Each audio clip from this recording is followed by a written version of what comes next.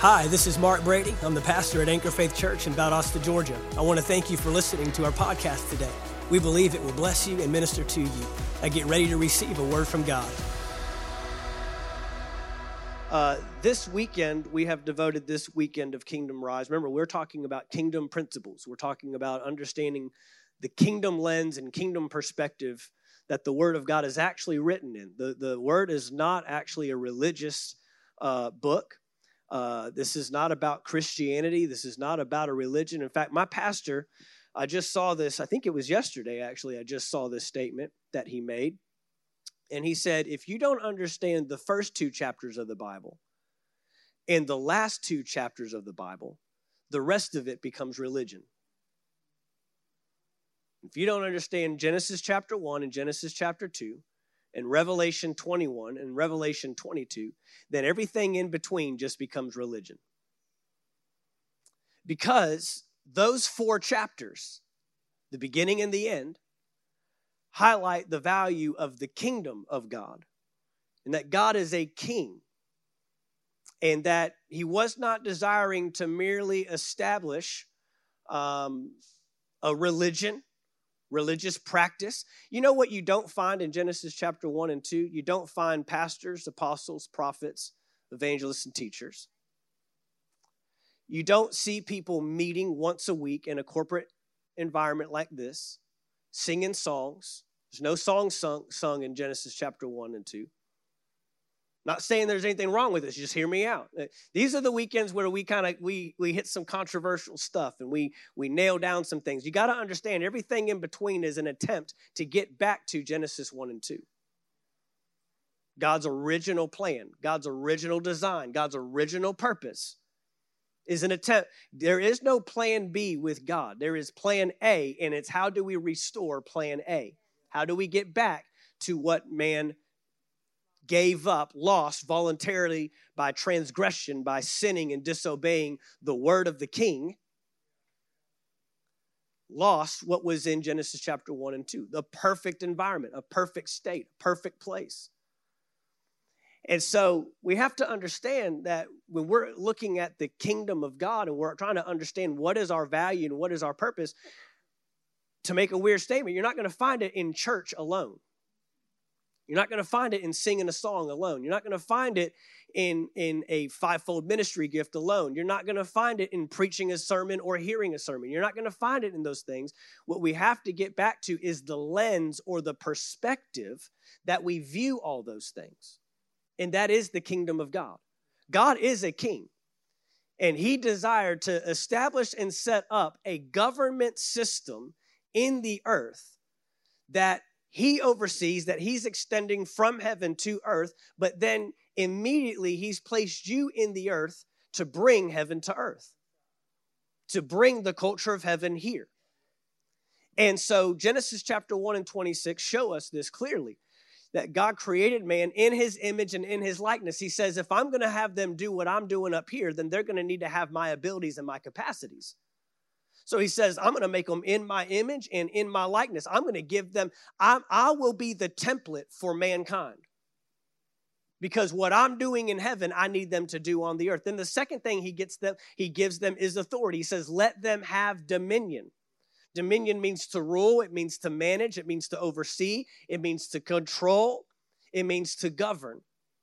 And so that was our assignment in the earth. And so all of mankind, all of the intent, all of the interest, all of the values of man there in Genesis 1 and 2 was to bring heaven to earth. You know what did exist before man sinned? Work and assignment. God gave man a job to do. I know we think that before they ate of that tree that they were just frolicking around a garden naked and just doing nothing in paradise, but they had work to do. Work is not a result of the fall of man. Hard work is the result of the fall of man. He says, now you will strive and toil. That which would come easy now is going to come with difficulty. But work was always a part of the assignment of man, not to lay around and do nothing. And guess what? When you get to heaven, there's going to be some work to do. We're not going to lay around not going to play harps on clouds of, we're not going to do that. We've got assignments to do. We've got work to do. Amen. We've got a kingdom to advance. God has not stopped advancing his kingdom from the beginning to the end. But we know that man voluntarily transgressed, sinned, disobeyed the word of the king. We said this, that your level of authority is directly tied to your level of submission. So if you don't remain under authority, you can't remain in authority. Come on, we follow this naturally. If you serve in our military, if you don't remain under authority, you're not going to be in authority much longer. It's not how it works. And so God has a direct correlation to submission and authority. We just sang a song, "You Are My Champion." When I open up my mouth, well, if you want your mouth if you want things to bow and things to break and things to fall when you open your mouth, then you got to sing the second song too. "On my knees, I surrender." They're connected. "You Are My Champion" doesn't work without "Here I am, Lord, here I am." "On my knees, I surrender. All I have is yours." So we have to understand this value that God places in the earth. He didn't give us authority to rule and reign to do whatever we want to do. He says, your ruling and reigning is directly tied to your ability to submit to me. I'm the king. But I've placed you on the earth to extend. So you and I are influencers. You are now responsible for bringing heaven to earth. So now we're talking about the individual that, honestly, if you look between chapters 2 and chapters 3 in Genesis, the one thing that changes, besides the fall of man and besides the fact that now we're separated, the one thing that changes is that God's spirit is removed from man.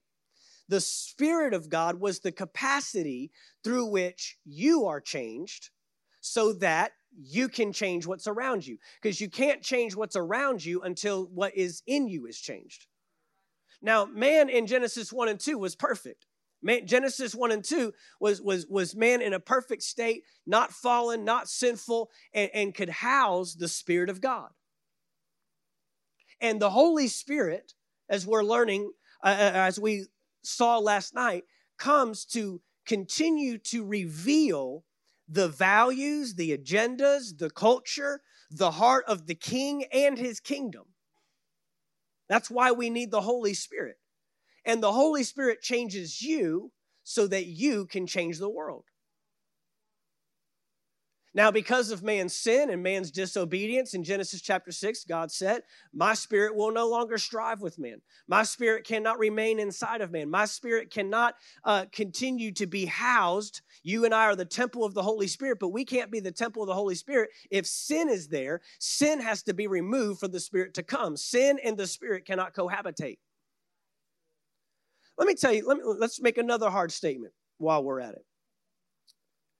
Jesus' purpose, really honestly, everything that Jesus did in his ministry and in his assignment to go to the cross, to lay down his life, was for this purpose. I know for a long time we've said that he came to what? Die on the cross for our sins so that when we die, we go to heaven. It's actually deeper than that. Heaven's actually a byproduct of what Jesus was trying to accomplish in our lives. Jesus was not trying to get a people there. He was trying to get a kingdom from there to here. And the way you do that is with kings. You and I had to be restored back to that kingship. Honestly, everything that Jesus did was so that you could once again house the Holy Spirit. Become the temple so he can change you so you can change the world. The cross was so that you could house the Holy Spirit again. The blood shed was so that sin can be removed. Why? Because I need to get my spirit in, but I can't get my spirit in if sin is still in there. So let me take care of the sin issue so the Holy Spirit can come back and once again reside in you. Why do you think the first instruction he gives to the disciples is go and tarry and wait for what? The promise of the Father. And when the Spirit comes upon you, he will empower you. You will be baptized in the Holy Spirit. You will be empowered. You'll receive power to what? Be my witnesses. To transform that, you've got to be transformed here. He breathed on them and he said, receive ye the baptism, or receive ye the Holy Spirit. And then he goes and he tells them, now you need to receive a baptism of the Holy Spirit. You need to receive the Holy Spirit upon your life. You need the Holy Spirit to do kingdom work. And we saw it last night. None of the individuals in the Old Testament that did, kingdom work, miracles, signs, wonders, any of that, did it without the Spirit of the Lord upon them. Gideon had the Spirit of the Lord upon him. Samson had the Spirit of the Lord upon him. David had the Spirit of the Lord upon him. The Spirit of the Lord came upon prophets, priests, and kings. Came upon individuals, but God wanted it even greater than that. God said, I want all my people to house and be temples of the Holy Spirit. I need them to, because you and I are the ones bringing the culture of heaven to the earth. But we cannot see, when you lose the Holy Spirit, you lose the influence of the kingdom. When you lose the Holy Spirit, you lose the influence of the kingdom. And we need the influence of the kingdom. Why? Because we're in a world that is the direct opposite of the kingdom of God. That fights against the kingdom of God. So we need somebody teaching us, showing us, revealing us, demonstrating, and empowering us to live the kingdom life on earth. Your will be done on earth as it is in heaven. Y'all doing good so far? So let's look at this first slide I've got up here. It'll show you just a few items that we knocked off last night. Number one, the Holy Spirit is the governor in the kingdom. So remember, we're talking about a government. So we're talking about the role of the Holy Spirit in the kingdom of God. We have to assign him a government position. The Holy Spirit is the governor. Remember, we said this, that when a nation conquers another nation, there is an element called colonization that shows up, where the home country, the home nation, wants to extend its influence to a foreign territory. And the way it does that is by either placing citizens in the foreign territory or raising up individuals and training them in the culture of the home country. And they would place an individual in that territory called a governor. Now, I got to remind you, we can't think Americanized. We can't think American governors, because guess what? In the United States, there's 50 states and there are 50 governors. But they do not operate the way this governor operates. We're talking kingdom. We're not talking democracy. We're not talking about voting in and voting out, because you get to vote in your governor, don't you? And you get to vote out your... And did you know that the president of the United States can make a decision, but each state's governor can fight or oppose that decision and change? There are some states today that honor homosexual marriages, and there are some that don't. Because the governors of certain states can make a decision outside of the will or the interest of the president. It doesn't work that way in a kingdom. The governor can only reflect and represent the will and the intent and the purpose of the king. Also, another fact about that is, in our country, we appoint governors. In the kingdom of God, the king appoints the governor. You and I don't have a say. We don't get to choose if the Holy Spirit's governor or not. We don't get to pick and choose who we want as governor. We don't get to pick and choose what we want him to do. We don't get to vote him in and vote him out. And the king has appointed the governor, and he's appointed the Holy Spirit. The governor exists for the purpose of introducing and implementing the culture of the home country in a new territory. This is why we need the Holy Spirit, because he will train us. He will reveal to us. He will teach us. He will guide us of the culture of the kingdom of God. Now, being in the planet, we're in a world that does not represent the culture of the kingdom of God. So we need the Holy Spirit more than ever. See, in Genesis chapter 1 and 2, the Holy Spirit was just keeping in place what was already there. Now the Holy Spirit has a task of teaching us countercultural ideas. Because you and I were raised up in a sinful world. We were raised up in a natural world. We were raised up in a world that does not represent the kingdom of God. So now when I come into the kingdom of God, the Holy Spirit shows up in my life when I'm saved, when I'm born again. I'm not just getting access to when I die, I go to heaven. I'm actually getting access to the kingdom of God today, and I'm officially mandated to bring heaven to earth. Well, to do that, I need someone to teach me the ways of the kingdom. I need someone to show me the culture of the kingdom. I need someone to teach me. People in the Old Testament needed the Spirit of God. The disciples needed the Holy Spirit. You know what? Even Jesus himself did not do ministry until what? He received the Holy Spirit, descended upon him in the form of a dove. And so we've made this statement. Jesus did not do what he did on this earth as God. Jesus did what he did on this earth as a man, submitted to God and empowered by the Holy Spirit. We'll say that again. Jesus did what he did on this earth as a man, submitted to the Father, submitted to the King, submitted to God, and empowered by, if Jesus needed the Holy Spirit, you better believe we do too. Amen? If Jesus did what he did as God, then all I can do is stand back and applaud. All I can do is stand back and say, wow, that was awesome. What a miracle. What a sign. But then when he makes a statement in John 14:12, these works that I'm doing, you will do, and even greater works, I can't apply that to my life if he did it as God. But since I know he did it as a man, submitted to the Father, and empowered by the Holy Spirit, well, guess what? You too ought to be a man or a woman submitted to the Father, submitted to the King, and empowered by the Holy Spirit. So therefore, Jesus wasn't showing us what he could do. Jesus was showing us what we can do. Jesus wasn't showing us what he can do alone. He was actually giving us a living example of what a kingdom representative in the earth looks like, fully submitted to God and empowered by the Holy Spirit.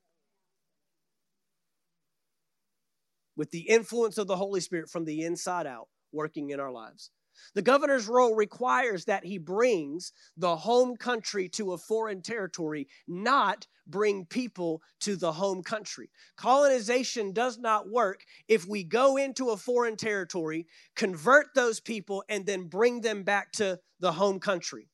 If God's plan after man's sin was, okay, let me just get a plan in place so I can get man saved and redeemed so that when they die, they come home, then we don't have the expansion and the extension of the kingdom of God into the earth. All you have is just taking individuals out of one territory and bringing them back to the home country. But that wasn't God's plan. God's plan was to create the earth and extend heaven to the earth. And the way you do that is by getting people in the foreign territory to live like they would in the home country, in the home nation. Y'all with me?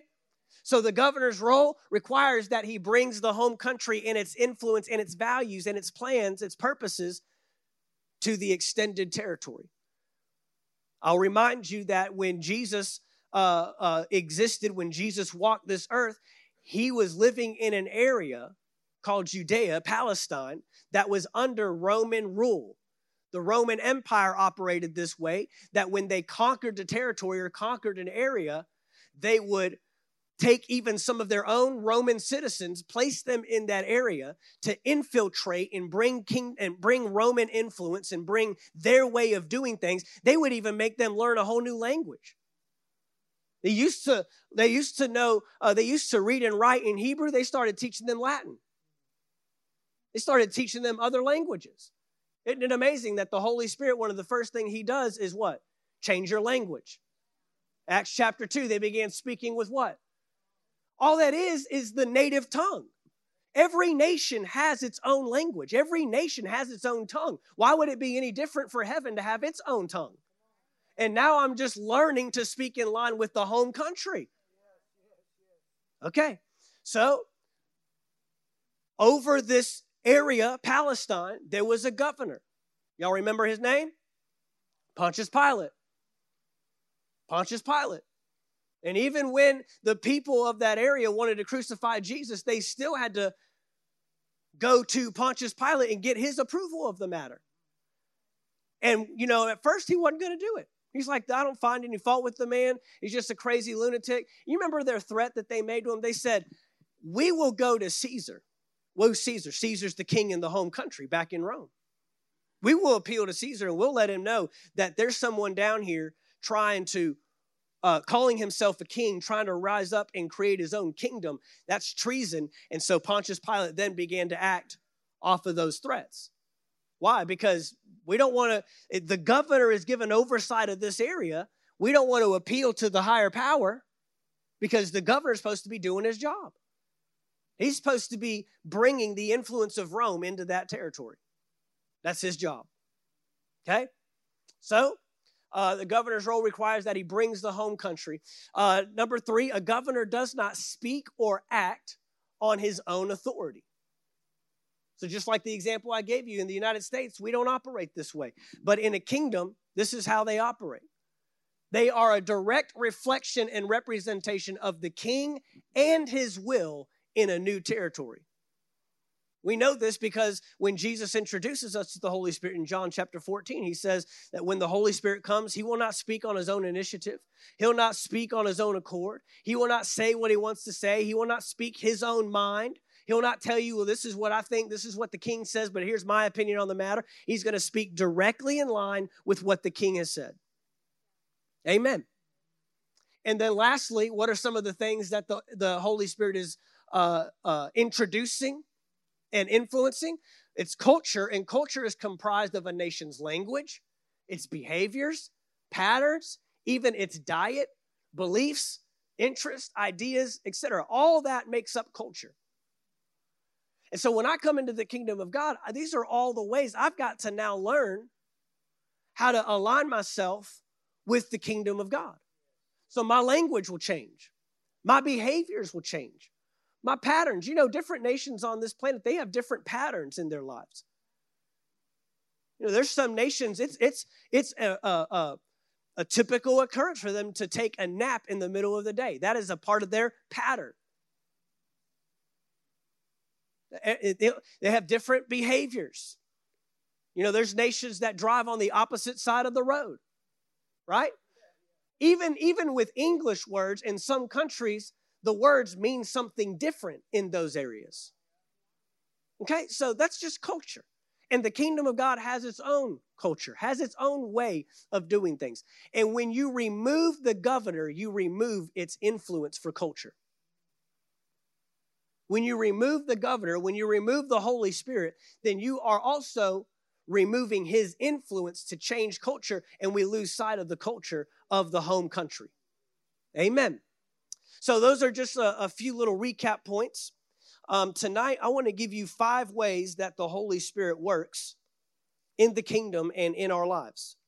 5 ways that the Holy Spirit works.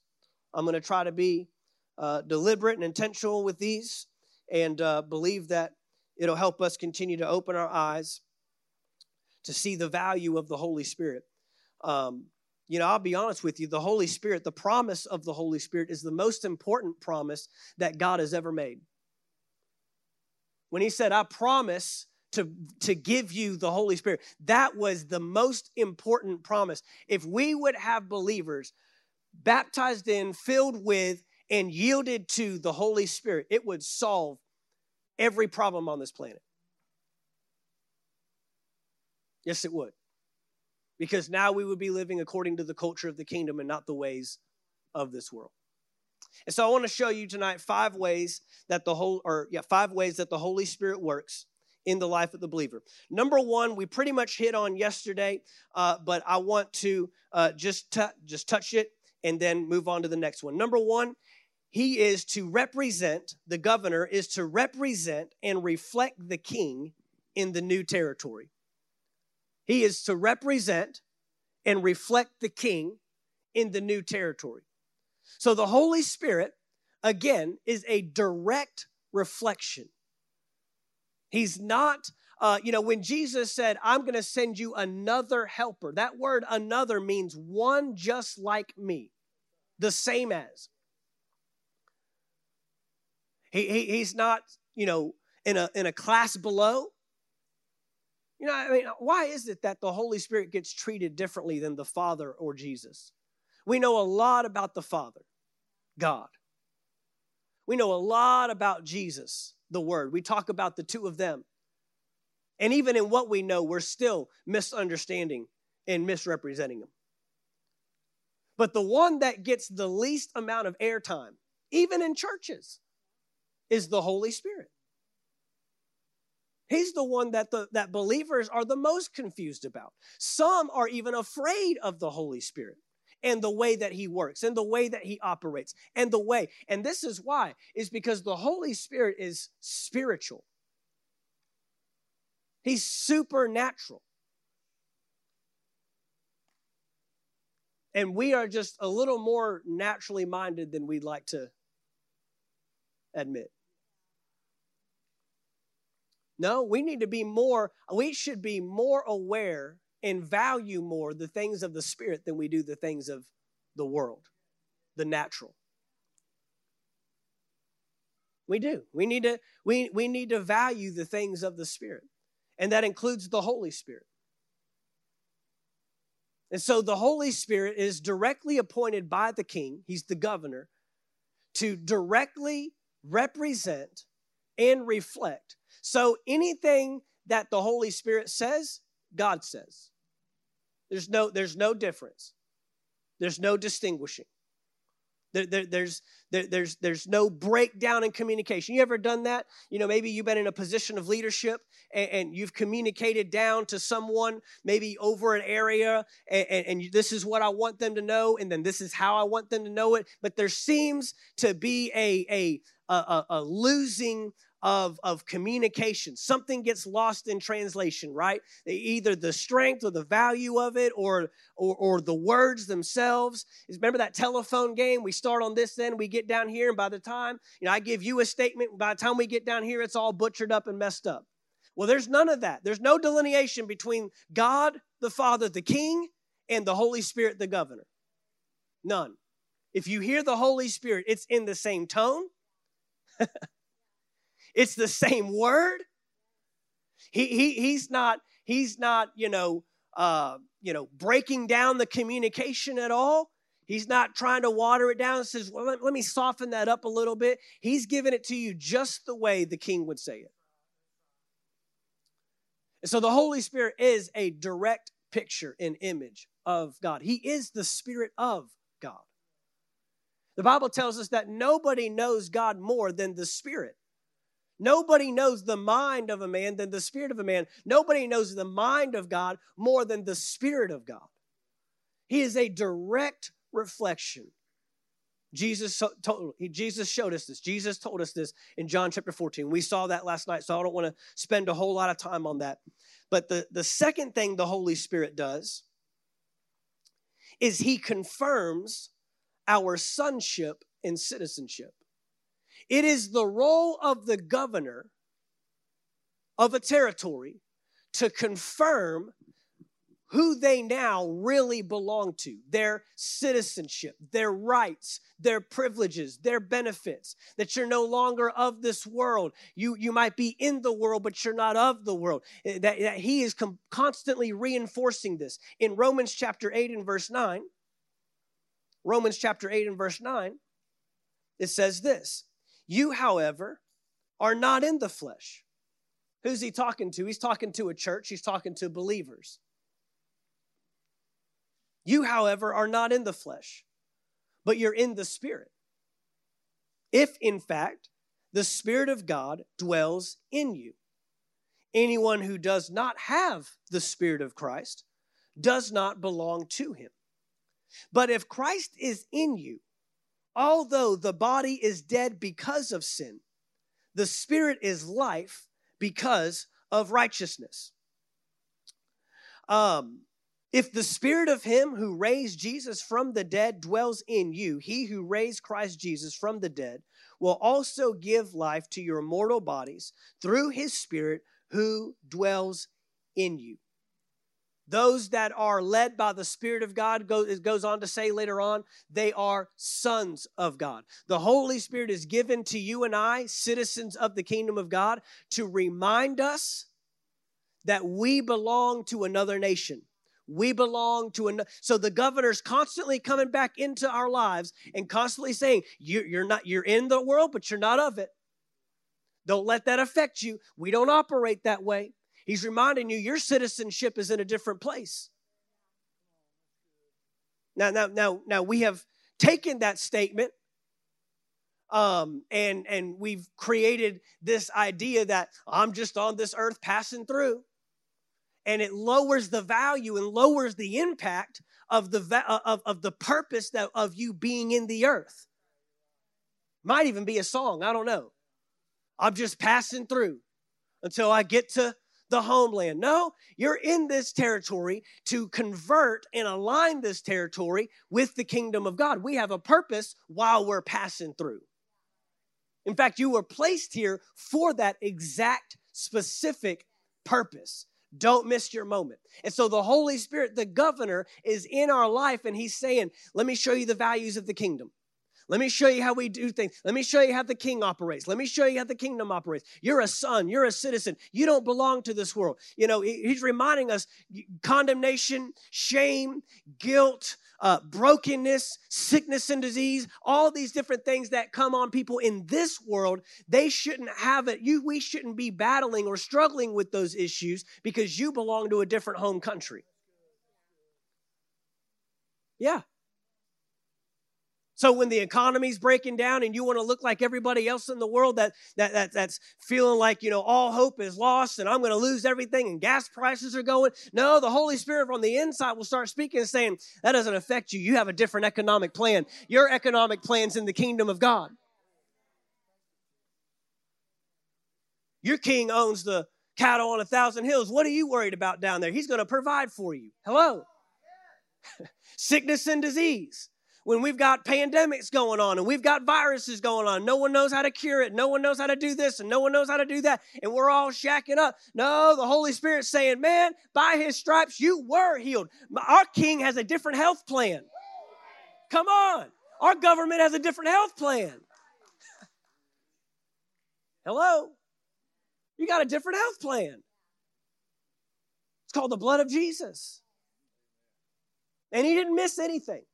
When he took those stripes on his back, they didn't miss, they didn't all of a sudden come up with a new disease that guy was like, oh man, I missed that one. Got to do it all over again. Sorry, that was not covered under our health plan. It's all covered with no copay. I tell you, God's kingdom, God's government is the best thing you'll ever.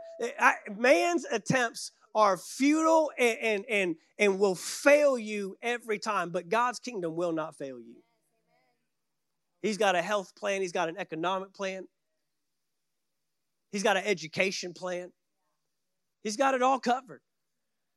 And so this governor, he's in our lives to say, man, let me tell you how we do it back in the kingdom of God. Let me tell you, you're a son of God. You don't have to beg and borrow and plead. You are a child. You come boldly before the throne of grace. He reminds you you're a citizen of a different kingdom. You know, when we have ambassadors in foreign territories, I got to do this in Nicaragua. In Managua, Nicaragua. I got to go see the embassy. And man, you go into Nicaragua, I mean, it's third world. But when you get up on the property of the embassy, oh my gosh, the grass is green. They've got air conditioning. They've got all the stuff. And so it's funny because when you are there from the homeland of the United States, you don't look like the people of that territory. Y'all aren't getting it. Y'all, where are y'all at? We've already done this. You are an ambassador for Christ. You are here on assignment. But this world does not define you. This world, you are not limited to its resources. You are not limited to its downfalls and its failures. We belong to the kingdom of God, the government of heaven. And you are not limited. And any resource that an American ambassador needs in another country, as broken or as fallen state as it might be in, it has every resource of the home country of the United States backing it. And it's never, those ambassadors are not worried about the economy breaking down, about, political outrage taking over, about, whatever brokenness is taking place in that society. They're there on assignment. And so are you.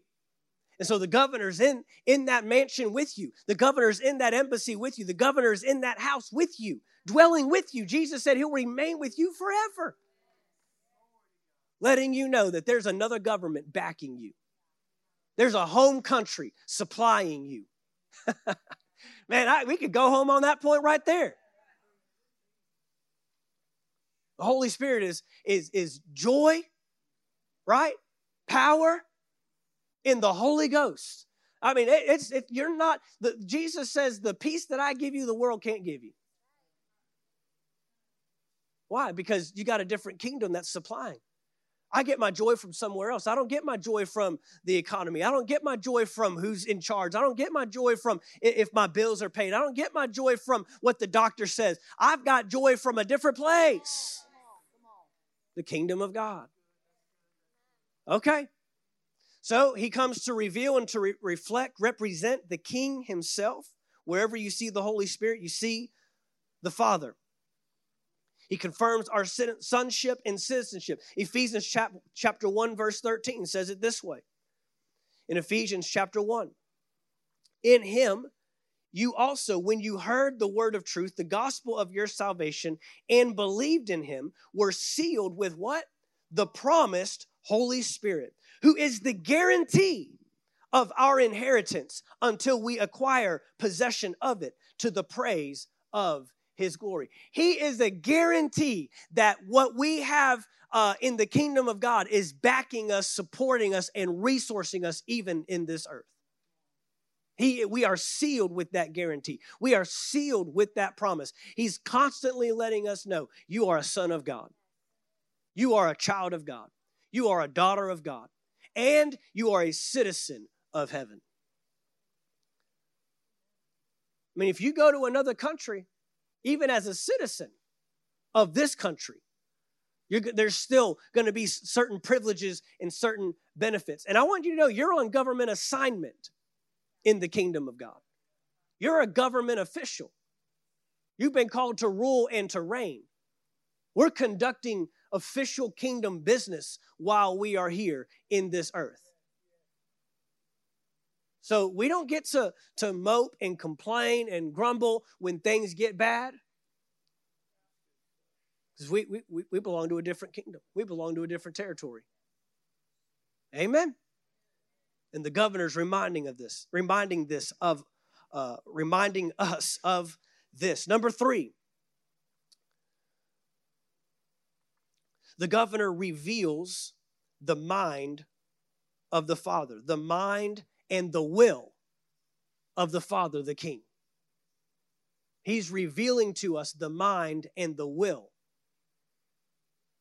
of the King. What the King wants is important. In fact, Jesus, when he taught us to pray, he taught us to pray this way. Our Father, who is where? He's in heaven. Our Father who art in heaven. That's important. Our Father who art in heaven, hallowed be your name. Your kingdom come and your will be done. How am I going to pray for the will of the Father to be done if I don't know what the will of the Father is? Well, guess what? The Spirit, the Holy Spirit, knows the will of the Father, knows the will of the King. A governor has to know the will of its king. You're not going to be doing a very good job as governor if you're placed in a foreign territory, but you don't know what the king wants accomplished from the home country. You cannot fulfill your assignment in a foreign territory if I don't know what the king wants. And so the Holy Spirit, the governor, is letting us know what the will of the king is. In 1 Corinthians chapter 2,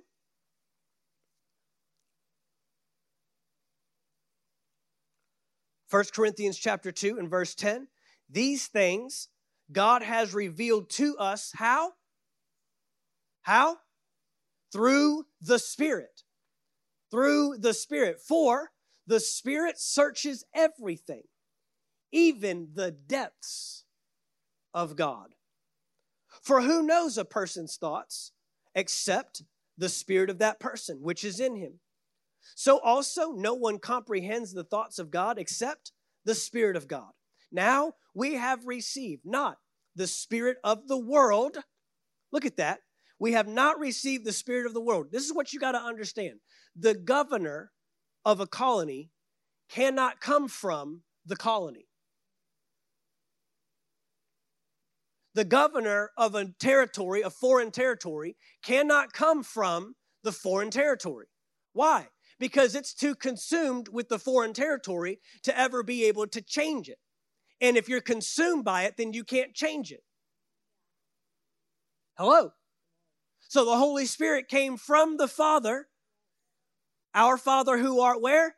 In heaven. And Jesus said, when I go, I will pray that the Father will send you another from heaven, meaning that the Holy Spirit doesn't think about the world the way the world thinks about the world. He thinks about the world in view and in light of what the Father wants from heaven. So he didn't give us the spirit of the world, but the Spirit who is from God, that we might understand the things freely given to us by God. This is why a lot of believers don't walk in their divine rights and privileges. There's even believers, when I make the statement rights and privileges, already lock up. Well, I'm just a lowly, humble servant. I'm just here to do the work of the Lord. And I'm, it's okay if I just barely, I will suffer for Jesus. No, you need to know what rightfully belongs to you. Citizens know what belongs to them. Most of us don't even know what belongs to us in this country. Pastor Paul Brady and his wife, they'll be here next month doing our Kingdom Rise in September. And they're from Ireland. They just became natural U.S. citizens in 2020. They had been here 10 years. He had to take a test to become a United States citizen. You know what? He was spouting off some of this stuff to me, and I was like, I don't even know if I know the answer to some of those things, and I was born here. We take for granted the stuff that we were born into. Hello. So we get born into the kingdom, but then we don't ever take the time to discover what belongs to us. And you know what? The devil's pulling wool over a lot of believers' eyes because they don't even know that what he's taken from them is rightfully theirs, and what he's putting on them they can rightfully reject. Hello. We do this in our own country, just naturally speaking. Just imagine how we do this spiritually in the kingdom of God. But no, the Holy Spirit, he will let you know what rightfully belongs to you. Now, where's it contained? In the Word. But if I read this as a religious book, and I don't understand that this is a kingdom document, this is a government document that spells out what belongs to me, what my benefits are, what my privileges are, what the law is, where if I get out of line here, I'm out of alignment with the kingdom and the king, I'm breaking a law, I'm getting outside of a boundary, then yeah, if I'm just reading this to just check a box, or this is just religious activity, then I won't recognize that this is the very thing that defines who I am. I tell people all the time, if you get born again, the first book you need to go to is Ephesians. Because that's what Ephesians is. The first 3 chapters of Ephesians are who you are. And the last 3 chapters of Ephesians are what to do. Because you can't know what to do until you know who you are. But we live in a world that tells you you don't know who you are until you know what to do. And God says, no. You won't even know what to do until you discover who you are. So when you come into the kingdom, guess what? The Holy Spirit introduces you to you. He introduces your old self to your new self. Old man, meet new man. Now, old man, die. New man, live. Put to death the former things. That's all in Ephesians. Put on the new man, the renewed man. Hello. Hallelujah. I hope this is going somewhere. I told you I like it when it's quiet, but sometimes I get a little concerned. No, but he goes on to say in verse 13, we impart this in words not taught by human wisdom. Guys, the Bible is not learned, it's revealed. That's the first danger we make. Now, I went to ministry school. I went to Bible school. My ministry school was a little different than, I did not go to seminary.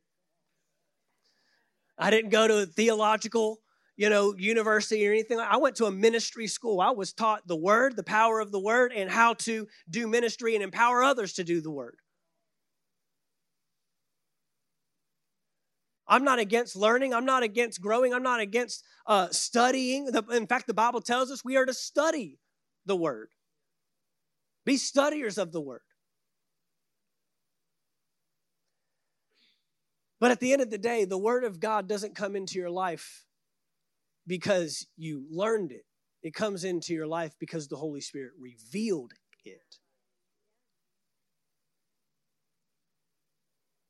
Jesus told Peter, he said, flesh and blood has not revealed this to you, but my Father who is in heaven.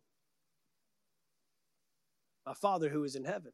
So we're not coming to you with natural words taught by human wisdom, but taught by the Spirit, interpreting spiritual truths to those who are spiritual. The natural person does not accept the things of the Spirit of God, for they are folly to him. He is not able to understand them because they are what? Spiritually discerned. The spiritual person judges all things, but is himself to be judged by no one. For who has understood the mind of the Lord as to instruct him? But we have the mind of Christ. Who knows the mind of God better than the Spirit of God? And didn't Jesus say when the Holy Spirit comes, he will teach you and he will guide you into all truth. He will lead you into all truth. He is the greatest teacher on the planet. I told you earlier that in Genesis chapter 1 and 2, we didn't need pastors, apostles, prophets, evangelists, and teachers. Why? We had the Holy Spirit. Now, today we need that because we are not in the state that we were in Genesis 1 and 2. And so there's a lot of supplements we have. But even Paul wrote that the day will come when we won't need those gifts any longer. That the Holy Spirit will be our teacher. The Holy Spirit will reveal. That's the way God designed it all along. It's not devaluing the ministry gifts. I'm in one of those ministry gifts. But I'm not doing my job if I'm not teaching you to be led and listen to the Holy Spirit. Be led by the Holy Spirit and listen to the Holy Spirit. If I'm creating an environment where you are more dependent on me than the Spirit, then I'm failing in my assignment. I'm failing in my assignment. The greatest thing I can do for you is teach you to be led by the Spirit and how to hear the voice of the Spirit. Okay. Romans chapter 8, verse 26 says this. Likewise, the Spirit helps us in our weakness. What is our weakness, Paul? For we do not know what to pray for as we ought, but the Spirit himself intercedes for us with groanings too deep for words. And he who searches hearts, this is the verse I want to key in on here. He who searches hearts knows what is the mind of the Spirit, because the Spirit intercedes for the saints. Watch this, according to the will of God. So point number 3 is that the Holy Spirit reveals the mind and the will of the king. The governor reveals the mind and the will of the king. But this leads me right into my 4th point. Number 4. Nope, not going to lead me into point number 4. I did that different. Okay. Well, I'm going to give you point number 4, and it's going to be different than what you see up there. He helps us pray in line with the king. Now, this is important. Number 4 is he helps us pray in line with the king. If he reveals the mind and the will of the king, and I'm instructed to pray in line, to pray that the will of the king would be done on earth as it is in heaven, then guess what?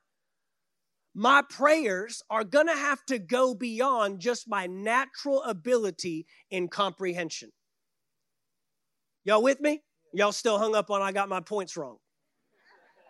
I don't do slides very much. This is why.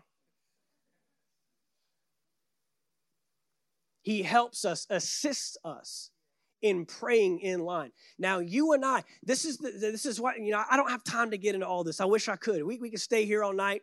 I could keep going and just let y'all file out at your convenience and see who's left in a little while. Prayer is not my vent session with God. Prayer is not my opportunity to tell God everything that's going wrong in my life. Prayer is not my opportunity, watch this, to get him to do something for me. Oh, I just lost some people on that one. Because we do that. God, I need you to heal this sickness. And you know what he's saying? I already did. God, I need you to provide provision. I'm running a little short this month. I need your provision. He's saying, I've already done that. It's all been done. Prayer is hearing the voice and getting the will of the king. What do you want to do about this situation? Jesus did not pray for one sick person in his entire ministry. I see the locked up looks already. What did he? The multitudes. He healed them all. Yes, he did. But he did not pray for one of them, not in the sense that you and I do, when we line them up in the front and we have this. He commanded sickness to go and it left. He never said, God, I need you to come down and do something about this sickness. When he was in the middle of a storm, did he cry out to God and say, oh, Heavenly Father, if it be your will, stop this storm so we can get to the other side? Did he do that? What did he do? He spoke to the storm. Peace, be still. Well, Pastor Mark, when he went to raise Lazarus, he stopped and he prayed. Read the prayer. He already knew what was going to happen. He said, I'm not praying for my benefit. I'm praying that when I perform this miracle, everybody around me will believe in you. Then what did he do? Lazarus, come forth. He didn't say, Father, please bring Lazarus back to life. But this is what consumes our prayer life, guys, as much of it as we have. And this is why we don't pray, is because they don't work, because we're doing it wrong. No, Jesus, when he talked about prayer, was a lot different than when you and I talk about prayer. Prayer was not just religious activity for Jesus. Jesus would spend all night in prayer to hear the heart and the will of the Father, come down off of that mountain, and then enact the will of the Father. When you get done praying, you should have an assignment. When you get done praying, you should be ready to do something. You know what most believers do is when they get done praying, all right, God, I got all that off my chest. Now you do something about it. And we are left as passive participants, just waiting for God to answer our prayers.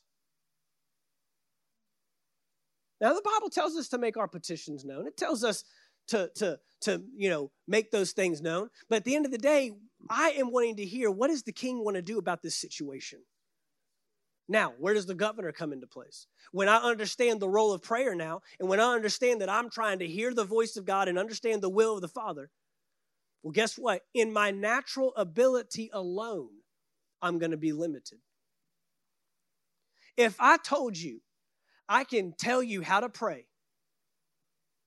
and you would have a 100% guarantee of praying in line with the will of the Father, who wouldn't want that? Who wouldn't want that? I can tell you how to pray tonight. And I can guarantee 100% of that prayer and 100% of the time, he hears it and it will be directly in line with the will of the Father. When he says, pray that your will be done on earth as it is in heaven. I can guarantee if you pray this way, you will pray in line with the Father.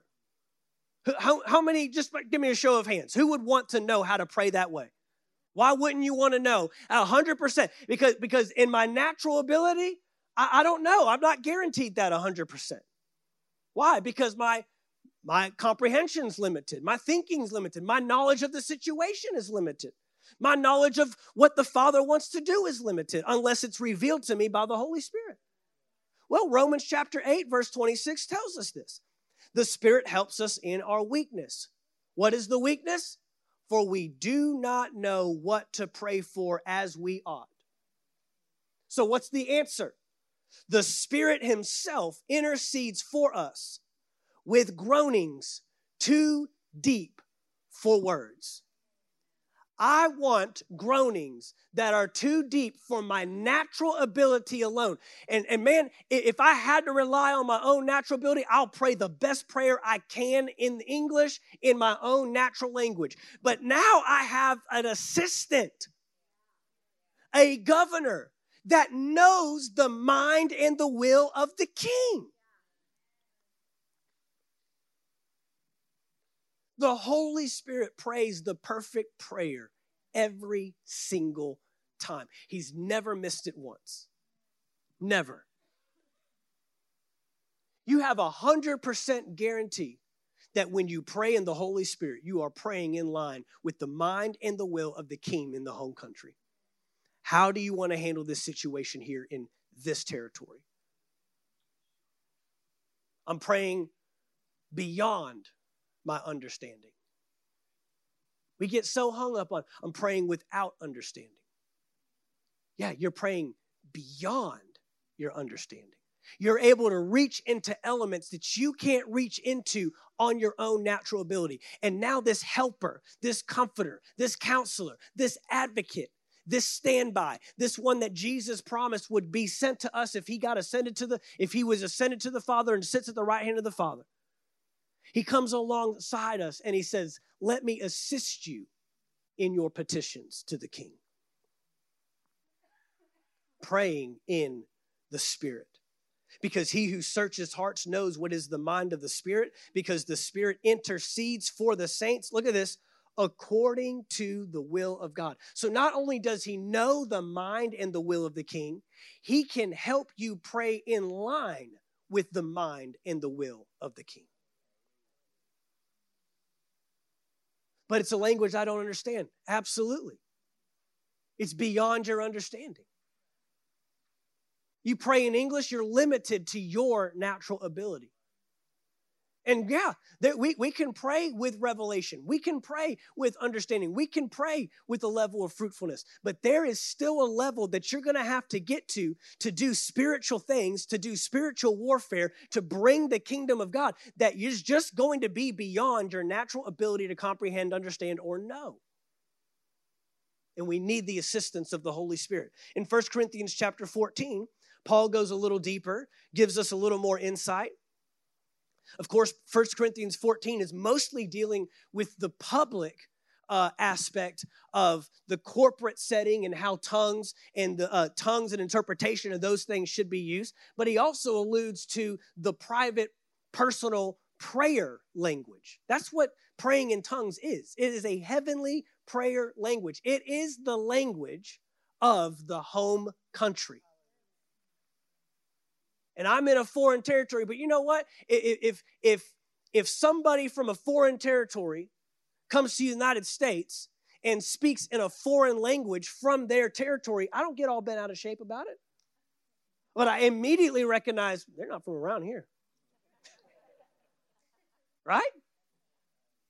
Oh, I have no idea what he's saying right now. I can't help you. But it didn't bother me. But then someone starts speaking in the language of heaven, and all of a sudden we get bent out of shape. Can't believe they be doing that around. I'm so offended. No. You should be saying, man, they're tapping into something that's not from around here. It's not weird. People have made it weird. People have flaked out. It's what I call cereal Christians, nuts, fruits, and flakes. I've been around all of them.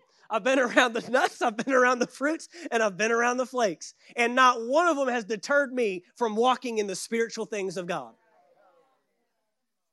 No, it hasn't. You say squirrels? In 1 Corinthians 14, for if I pray in a tongue, this is what he says, my spirit prays, but my mind is unfruitful. What am I to do? I will pray with my spirit, but I will pray with my mind also. I will sing praise with my spirit, but I will sing with my mind also. He's saying, I'm not gonna devalue one for the other. If I can pray this thing out in English, in what I know, and I can stand on God's word and align my prayer with his word, the Bible tells us if we ask anything, what? According to his will, it will be done. But you know what? There's going to be those times and moments. And I know you've had them. I know you've had frustrating prayers. I know you've had prayers where it feels like, I don't even know where to go with this. I don't even know how to attack this. I don't even know, how to come around this thing. I don't even know what I should be saying or praying. I need some assistance. And you know what? Jesus knew you would need assistance. That's why he said, I'm going to give you a helper. Now, here's the thing you got to understand about helpers.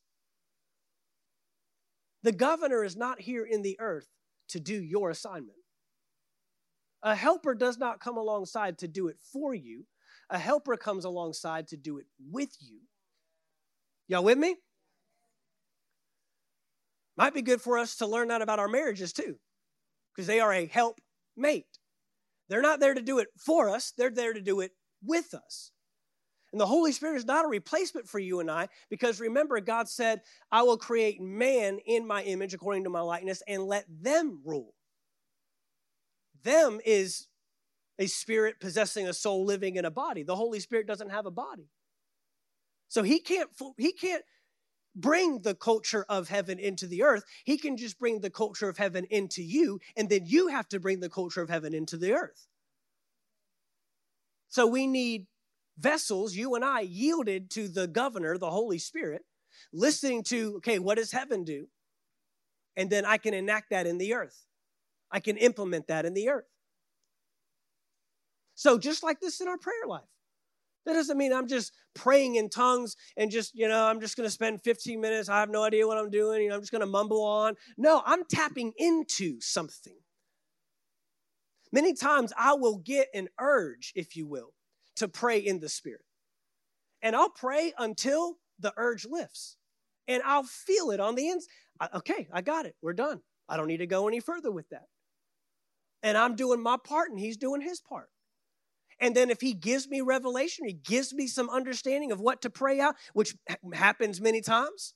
I'll pray in the Spirit, and then I'll switch over to English and pray, and then I'll start saying stuff that I didn't really know that I needed to be praying for, but it'll start coming out. Even in English, it'll come out. Why? Because he's revealing. That's what he does. He reveals things. But at the end of the day, my most powerful prayers and the strongest prayers I can pray are in line with the will of the Father. And when I don't know what that is, the Holy Spirit will step in and say, here, let me slide in here and let me pray through you. Now we're praying in line with the will of the Father. He always prays according to the will of the Father. Amen. All right, so point number 5, right? We're on point number 5. He introduces the character and the culture of the kingdom. We already talked about the main assignment of the governor is to introduce and implement the culture of a home country in a foreign territory. Well, this is what we would call the fruits of the Spirit. Galatians chapter 5. Galatians chapter 5 and verse 16. Y'all doing okay? We just got 2 more. Hallelujah. Man, we need the Holy Spirit. We need the Holy Spirit. Verse 16 says, but I say, walk by the Spirit. Why? Because you're of a different kingdom. And you will not gratify the desires of the flesh. You will not live according to the culture of the world you're in. You'll live according to the culture of the kingdom you're from. You're in the world, but you're not of the world. The desires of the flesh are against the Spirit, and the desires of the Spirit are against the flesh. They're countercultural. For these are opposed to each other to keep you from doing the things you want to do. But if you are led by the Spirit, you are not under the law. Now, the works of the flesh are evident. And he begins to show us this contrast of the world that you live in. This is how they behave. These are the patterns they keep. Sexual immorality, impurity, sensuality, idolatry, sorcery, enmity, strife, jealousy, fits of anger, rivalries, dissensions, divisions, envy, drunkenness, orgies, and things like these. So if we didn't hit yours, it's in the and things like these. So we've got you covered. I warned you, as I warned you before, that those who do such things will not inherit what? It's about a kingdom. It's about a government. You can't inherit the kingdom but live according to the world, is what he's saying. But the fruit of the Spirit is the Spirit showing you the culture and character of the kingdom that you are from. He's reminding you you're a son of God. He's reminding you are a citizen of another nation, of another territory. This is how we behave. Love, joy, peace, patience, kindness, goodness, faithfulness, gentleness, and self-control. I love that his list is way shorter than the world's list. Isn't that awesome? The devil will always have you pay a price that's higher than you're willing to pay, take you further than you want to go, right? But the kingdom of God, it's actually harder to live in the ways of the world than it is the kingdom of God. And he's showing you the character and the culture of the kingdom of God, the home country. This is how we do things. You've been redeemed. You've been renewed. You don't need to be conformed to the patterns of this world, to that big long list that I gave you. You can now be transformed by the renewing of your mind. And the Holy Spirit's teaching you and showing you, hey, we don't operate with hate. We operate with love. We don't operate with fear. We operate with peace. We don't operate with anxiety and depression. We operate with joy. And a lot of these yield other things. Faith works by love. And the joy of the Lord is maybe we're zapped in strength because we're not operating in joy. You see the difference?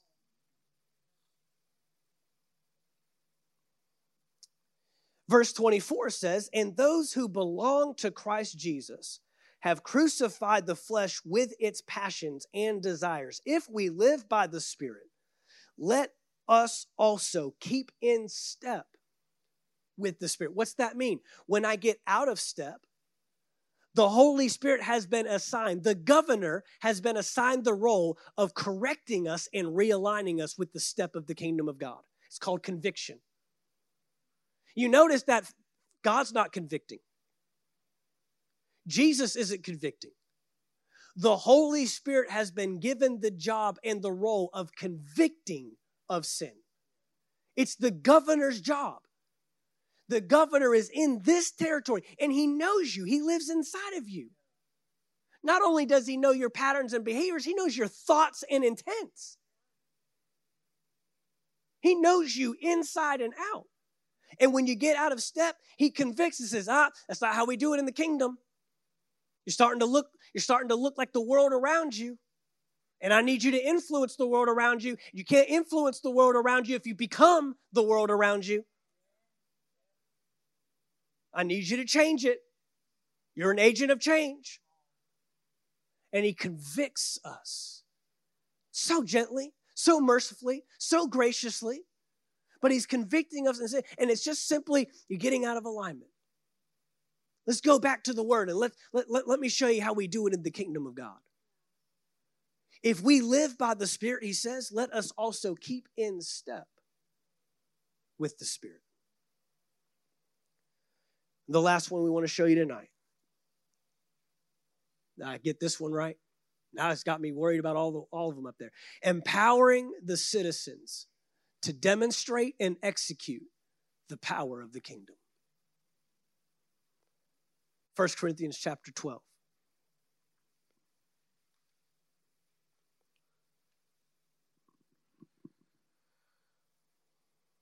The governor has been given gifts to accomplish his assignment and role of bringing heaven to earth. He's been given gifts. And these gifts are more than what we maybe think or have been taught that they are. Verse 1 says, now concerning spiritual gifts,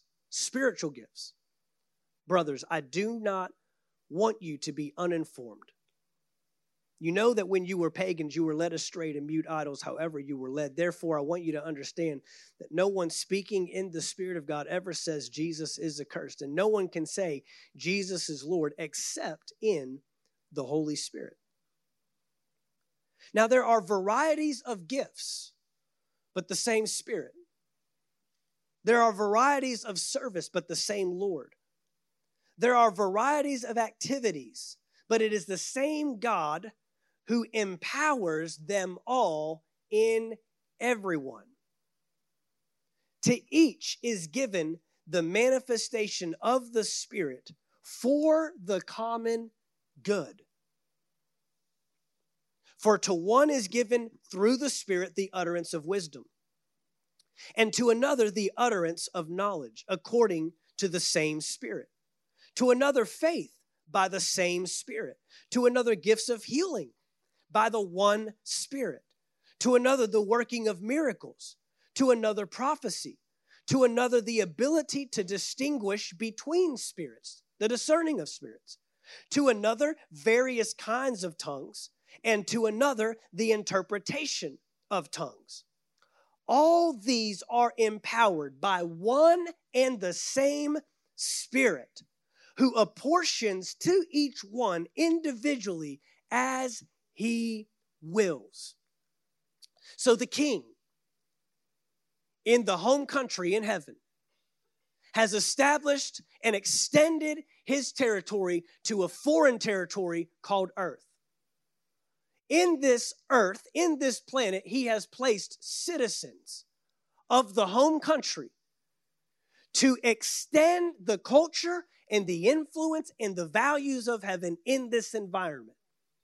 And over this territory, over these citizens, he has given a governor, the Holy Spirit, who is directly representing and reflecting the home territory and is instilling those values and that culture and that character and the purposes and the will of the king to the citizens, who will then take that and distribute it to the earth and make earth look like heaven.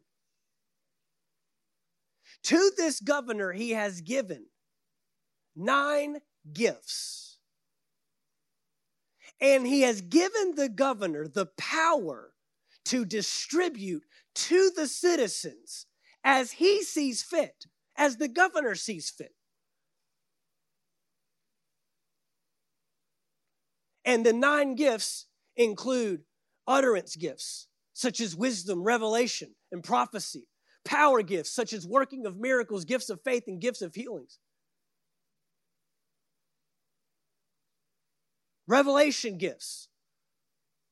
He's got these 9 gifts that the governor contains. And he says, all right, to you, you're given this gift. And to you, you're going to give this gift. And to you, you're going to have this gift. As he wills. So not as the citizen wills.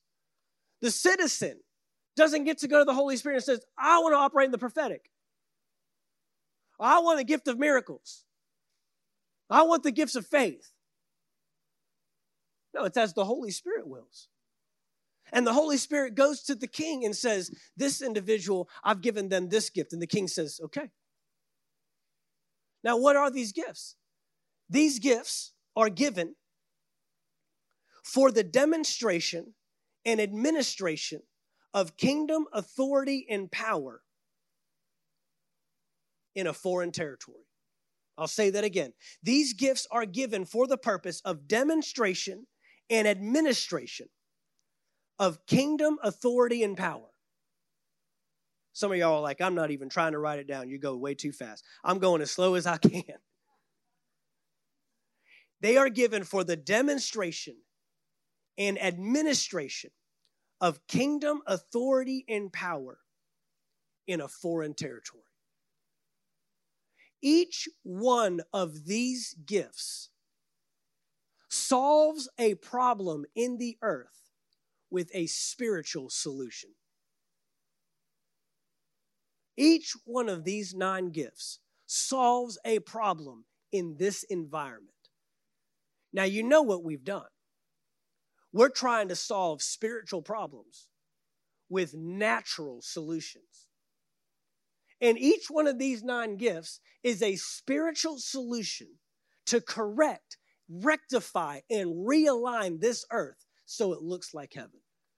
These 9 gifts are for the purpose, the simple definition would be, are for the purpose of bringing heaven to earth. Through prophecy, through tongues and interpretation, through a working of miracles, through a gift of faith, through a gift of healings, a working of miracles such as multiplying of food, walking on water, speaking to storms, gifts of healings, sickness immediately eradicated, prophecy where we can hear from heaven and hear what the purpose and the plan of God is, discerning of spirits so we can divide between what is good and what's not. All of these 9 gifts are for the purpose of executing and administrating heaven on earth, bringing his kingdom. Let me put it to you this way. The gifts of the Spirit are the official kingdom work. They are official kingdom business. When you are operating in a gift of the Spirit, or when a gift of Spirit is in operation, that is official kingdom business taking place. Y'all with me? Remember, all this is in the lens of the kingdom. There's nothing in this word that we get to leave out and say, well, it doesn't really have anything to do with government. It doesn't really have anything to do with the kingdom. It doesn't really have anything to do with, that's really just more for Christians. No, this entire book is about a king, his kingdom, and his royal offspring, you and I. From Genesis 1 to Revelation 22, it's about a king, his kingdom, and his children, royal offspring, you and I. And these gifts of the Spirit are for the purpose of executing, administrating, demonstrating kingdom work in this realm. They are spiritual. They are supernatural. There is nothing you can do naturally to get these gifts. They are spiritual.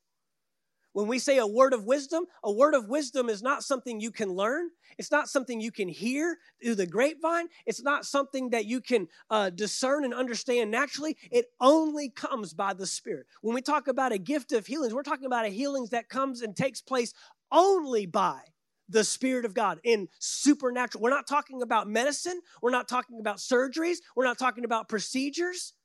We're not talking about it just curing itself over time. We're talking about only supernaturally. It was an absolute miracle. I mean, I just had a testimony last night that something was wrong with an individual. They went back to the doctor. They've been praying. They've been believing. And the doctor came in and said what? It's a miracle. You know what? Miracles are normal to God. In Genesis 1 and 2, miracles was how things operated. In Genesis 1 and 2. That's all that is. A working of miracles is just a rectifying and realigning back to its original purpose and intent. So the governor has these 9 gifts, and he distributes to its citizens, to the citizens of the home country in a foreign territory, and says, this territory doesn't have the capacity to change this. This territory doesn't have the capacity to do this. This territory doesn't have the capacity to know this, but I will extend it to you from the home country, from heaven. You can't learn this down there, but I'll reveal it to you. You can't do this down there, but I'll do it for you. You can't change this down there, but I will change it with my influence from heaven. Now, these spiritual gifts cannot be used for personal use, personal gain. We've seen people try to sell miracles. Yeah. Sell prophetic words. Can't do it. Samson tried it, didn't he? He used it for personal gain, his strength. Anointed by God. The Spirit of God was upon him. You know, my dad, he's retired Air Force and he worked for the government, and he had official government gifts, like a laptop. And he could not use that laptop for personal use. It would be confiscated, and there would probably be other actions that would come along with that. That's government property. The gifts of the Spirit, they are government property. They belong to the king and his kingdom, and you are to use them for kingdom purposes only. But the governor has these gifts, and he's distributing to the citizens, distributing to you and I. Tommy, would you come up?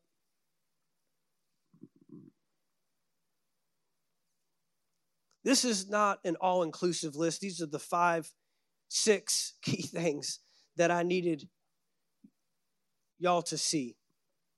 And I hope that we have strengthened a value for the Holy Spirit. When Jesus rose again, he came to his disciples. In John chapter 20, it says that he breathed on them and he said, receive the Holy Spirit. And they received the Holy Spirit. They received the Holy Spirit. That would be a sign and a representation of the Holy Spirit, how he comes and he lives within you at salvation. He comes and he lives inside of you. He lives inside of you so he can begin to show you the character and the culture of this kingdom. If you're born again, guess what? You've been born of a new nation. You've been born. There's a home country you need to learn about. There's a home country you need to discover. There's a home country that's backing you. There's a home country that's resourcing you and supporting you. You belong to a different territory. You're in the world, but you're not of the world. But even after he breathed on them and said, receive ye the Holy Spirit, moments later, in Acts chapter 1, he says, go and tarry and wait for the promise of the Father. And when he comes upon you, you will receive power to be my witnesses. Jesus didn't do one ministry work, didn't minister one message, didn't preach one sermon until the Holy Spirit descended upon him. Acts chapter 10, verse 38 says how Jesus went about doing good. Because he was submitted to the Father and he was empowered by the Spirit. Let me just pull it up. I didn't have it in my notes, but it just came up. Acts 10, verse 38. How God anointed Jesus of Nazareth with the Holy Spirit and with power, who went about doing good and healing all who were oppressed by the devil, for God was with him. How did Jesus do it? Because he was submitted to the Father and he was empowered by the Spirit. In Luke chapter 4, just after being tempted of the devil for 40 days, he gets up in the synagogue there and reads out of Isaiah 60. For the Spirit of the Lord is upon me, for he has what? Anointed me.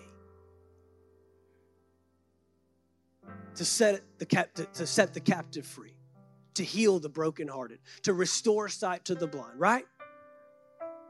Because of what? Because he received the Spirit. The most important thing man lost in Genesis 3 was the Spirit. And the most important thing that Jesus restored was the Spirit. You receive the Holy Spirit inside of you when you're born again. But there is another act subsequent to salvation where the Holy Spirit wants to come upon you.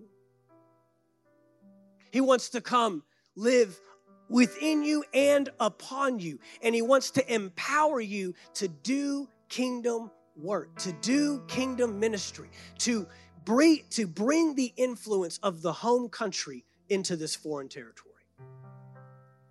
So we know in Acts chapter 2, the 120, they're up in that upper room. And you know, they don't know what they're tarrying for. They don't know what they're waiting for. There's no template. They're setting precedent. They're the first ones. And a sound as of a mighty rushing wind fills the room.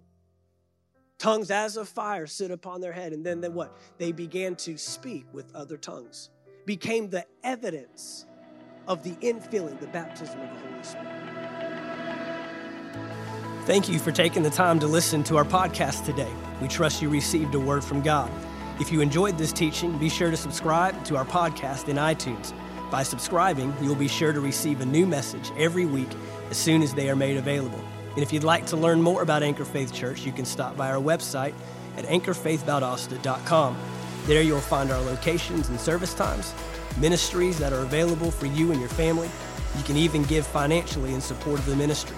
Thank you again for listening, and we look forward to seeing you next time right here on the Anchor Faith Church podcast.